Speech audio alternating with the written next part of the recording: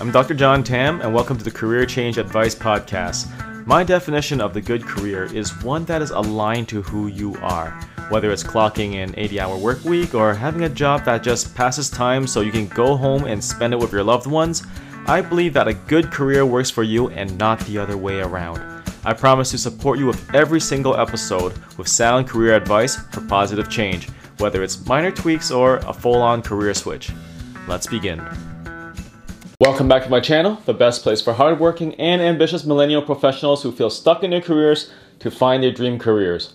In this video, I'm going to break down the best habits for a career boost using some of the principles from Atomic Habits. So make sure you stay until the end to learn the key principle behind habits. Also, subscribe and click the notification bell to receive regular updates on all things related to bringing positive changes to your career. I also have a Facebook group called Career Change Advice where you can chat with like-minded people who are interested in making their careers work for them rather than the other way around.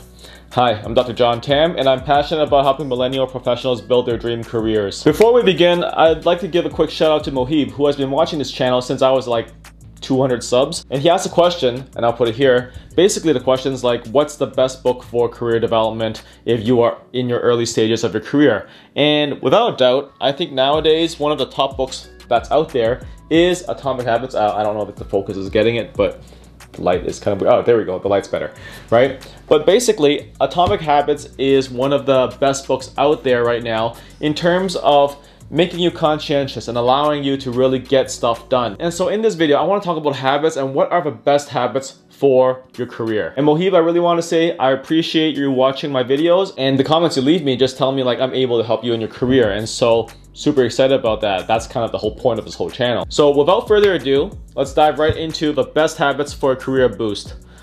Point number one, this is actually a trick question, because the habits that you set depends on your career goals at that time, right? And each stage of our life, we're gonna have different career goals. Sometimes the career goal is gonna be like, oh, I wanna do the hustle life, 9 to 5, prove myself. And that usually happens when you're in your 20s, right? But once you get into your 30s, it's kind of like, hey, I want to slow down a bit, work on some soft skills and develop, and also establish more of a work-life balance, because you may have a family or you may be thinking about starting a family at that point. And that's why your considerations may be very different. When you're in your 40s, it's like the kids have grown up and you're like, I want to keep advancing and so on. And so at each stage of your life, your career goals are going to be different.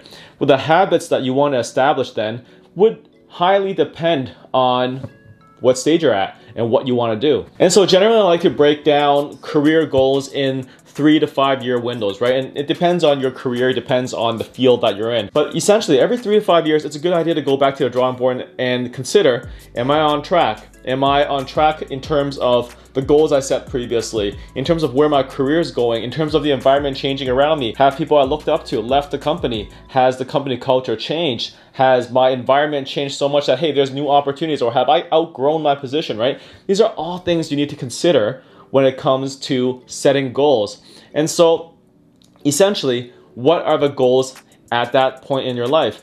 And the thing about goals is this, and James Clear makes it very clear, yes, that was on purpose, in Atomic Habits, that winners and losers have the same goals. And my favorite quote is this: you don't rise to the level of your goals, you fall to the level of your habits. And in the book, he talks about something called the 1% better everyday principle, which is basically compound interest on becoming good. And I'm not going to dive too much into that, but basically if you're improving 1% on a daily basis and that's all you really need, what happens is you get compound interest in terms of your improvement over time, and your gains will be massive before you know it. At the same time, if you don't work on it, it's never going to grow. It's just kind of going to flatline, right? And that's why it's so important to strategically decide what are the habits you want to nurture at that point in time, because we all have goals. But the bottom line is this: what are the habits that are going to help you attain these goals, right? And so to round off this point, the best habits you need depends on your career goals at this point, whether it's the physical or mental or emotional or the skills or the spiritual, anything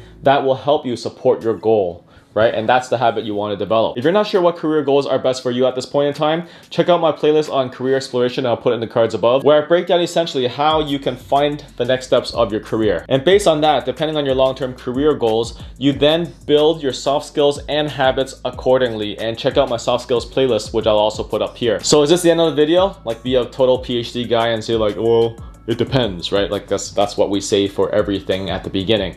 You gotta nuance your answer and everything. Well, no, the answer is no, because my argument is that the best habit is the habit of setting up habits. So let's talk about the habit of setting up habits, right? Which brings us to point number 2, which is the psychology of habits. Now, for the psychology of habits in Atomic Habits, there's 4 pieces. The first piece is a cue, and the cue is a piece of information that suggests that there will be a reward to be found, like the smell of a cookie or a dark room waiting to light up. Something that triggers your response to begin the script in your mind of the habit. The second piece is the craving, which is the motivation to change something to get the reward, like tasting the delicious cookie or being able to see in a dark room. The third piece is the response, which is whatever thought or action you need to take to get to the reward.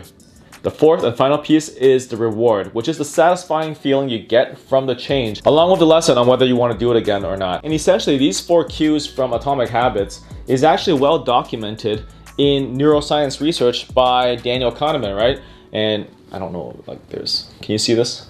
Daniel Kahneman, right? Thinking Fast and Slow. And it basically breaks your brain down into 2 parts. The slow part of your brain is called the neocortex, or the prefrontal cortex, which is the cultural aspect, the linguistic aspect of your brain. And that's basically the part where you analyze and where you think. And it's the part that makes us very different from primates, because essentially humans develop that part of their brain to think logically, to problem solve, and so on. Meanwhile, our primate cousins built their bodies up to be harder, better, faster, stronger, and survive because they have the sheer power to tear things apart, like in Planet of the Apes.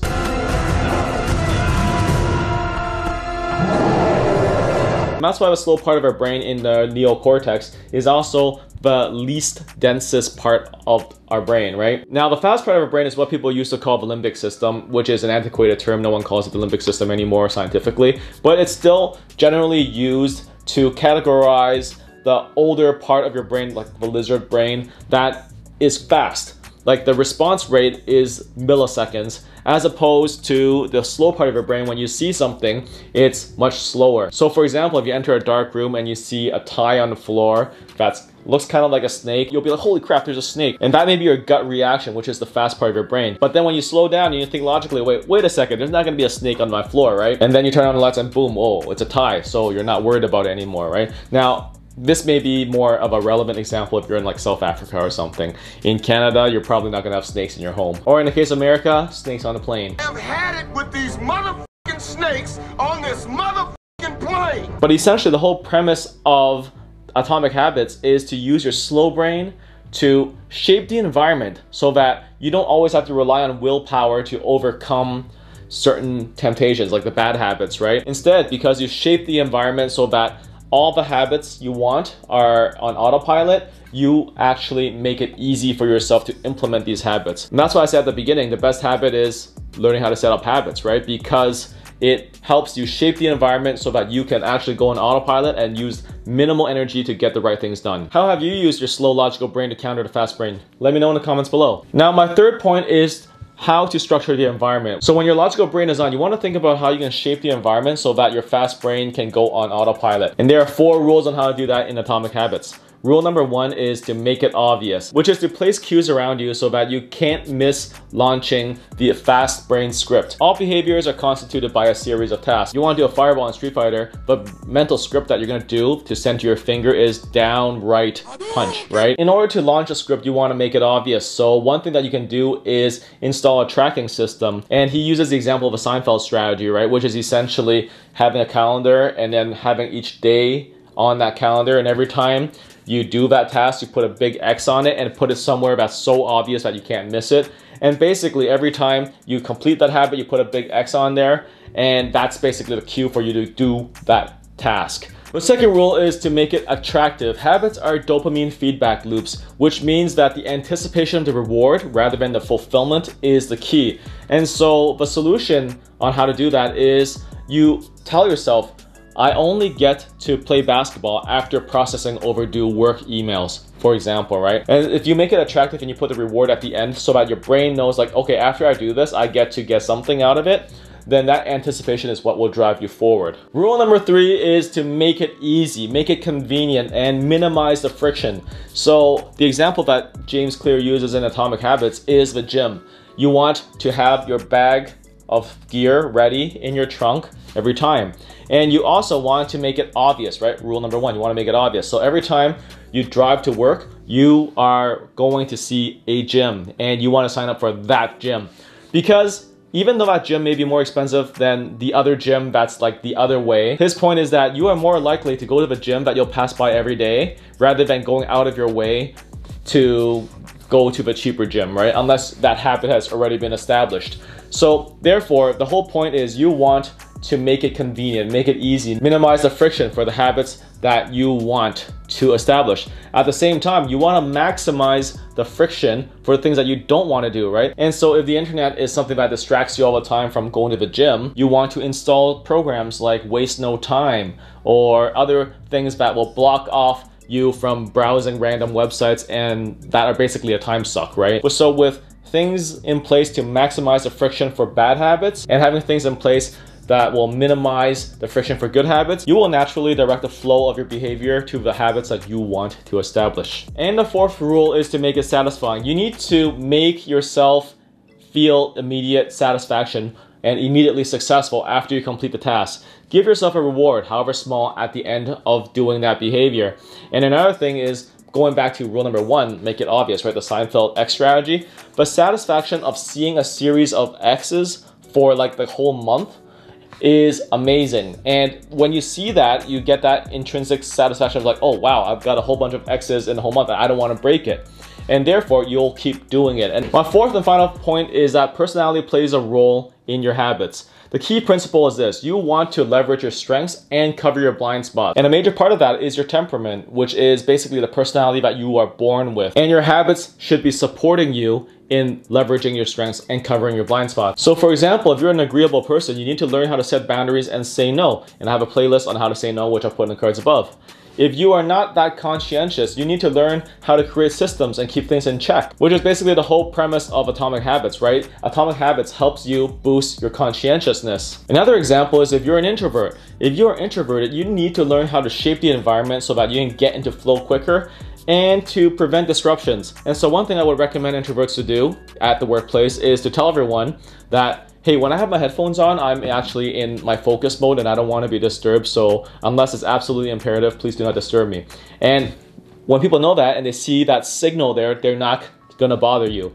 Another thing is to close the door, right? Or another thing is to minimize the stimuli that you may get in the environment. So don't work in an environment where there's a lot of noise. Don't work in an environment where there's a lot of people. If your cubicle is around the water cooler, you want to move away from the water cooler so that there's less foot traffic around you. Another thing with introverts is that if the lights are too bright, it's gonna bother you over the long run, and so you want to work under dimmer lighting. And that's the thing with introverts. Their threshold for tolerating stimuli is just much lower than extroverts. At the end of the day, you need to know exactly what career you're targeting so that you can build the right habits for it. And a personal SWOT analysis covers that, which I'll put in the cards above. And to do that, you need clarity. So I would highly recommend you to take a quick, free, and accurate personality test to figure out your personality and what is the best career for you. I also have a guide on how to find your dream career, and I'll put both of these things in the description below. Make sure you join my Facebook group, Career Change Advice, to be in a community of people who are interested in making their career work for them rather than the other way around. And in my next video, I'm going to give some of the best career advice I've got for millennials. Make sure you subscribe and click the notification bell for updates when it comes out. Also, leave a comment below and let me know your thoughts. Don't forget to give this video a like and share it with your network if you found this to be valuable. Take care. If you enjoyed this episode, be sure to subscribe, rate, and review this podcast and share it with others who want their careers to work for them. Congrats for showing up and being your own career advocate today. Thanks so much for listening, and I'll talk to you in the next episode.